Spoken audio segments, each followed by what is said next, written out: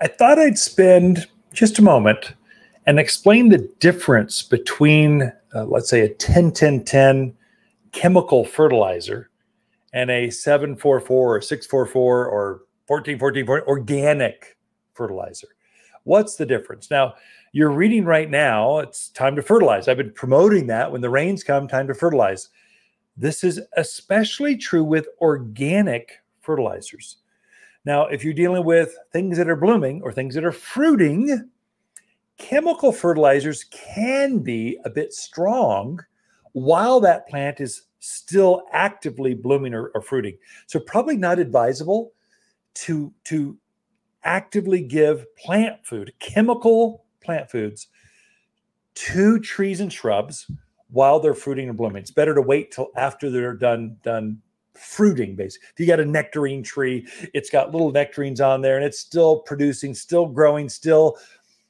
Sometimes you put a chemical fertilizer, which are very harsh, very strong, react very quickly. So the plant takes it up right away. Well, it can affect that fruit. Organic fertilizers don't do that. Organics, they break down slower. So typically it's cottonseed meal and bone meal and blood meal and feather meal. And there's different kinds of bird guano, just plain manures are organic. They break down slower. They're better for the soil. They're better for your worms. Chemical fertilizers tend to put on there and they can burn. They can do damage to the beneficial things that are in the soil, worms, mycorrhizal colonies. They don't like chemicals. They love organics out there in the yard. And so here I'm a strong advocate for organic fertilizers, organics, period.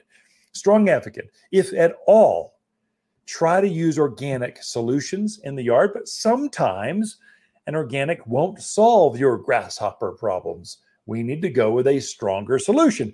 And then we'll jump over to chemical solutions. And then we'll try to get the kindest ones that are effective, but not malathion. I mean, it basically vaporizes everything it touches.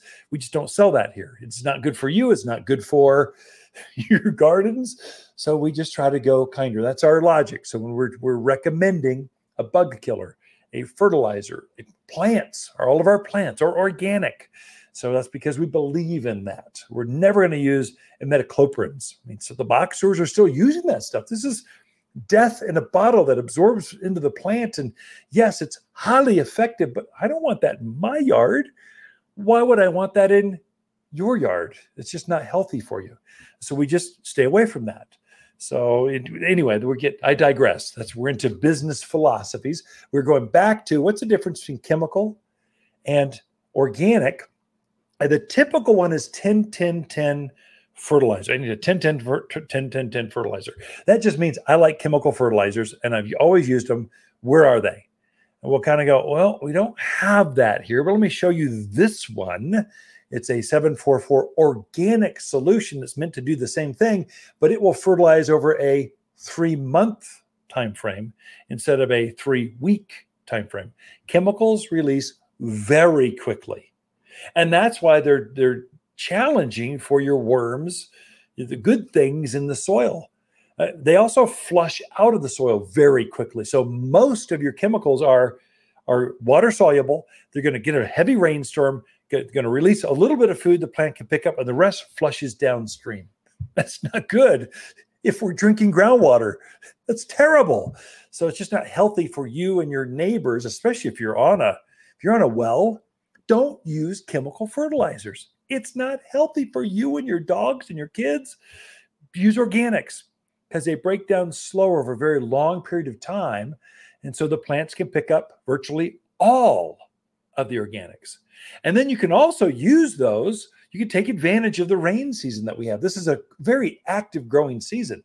So you can use organics on your blooming plants. You can use them on your fruiting plants because they don't ignite and just release all of a sudden.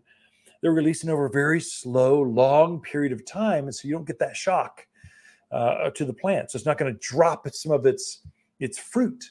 Sometimes you use chemicals on there, a cherry tree or a peach tree or nectarine or apricots. They'll shed their fruit going, that's too much. I just can't take. Oh, okay. You want me to focus on on foliage, I'll do that. Get rid of the fruits and let's focus on foliage because I got nitrogen like crazy. Organics don't do that. They kind of keep that plant nutrients just balanced for that fruit tree to keep forming the fruit and still bring out the color, get that greenness to add more flowers to your roses, your Rosa Sharons. It just is healthier. If you have a choice, use organic foods, not chemical foods. And I would say stay away from 10-10-10 fertilizers. It's always chemical, always.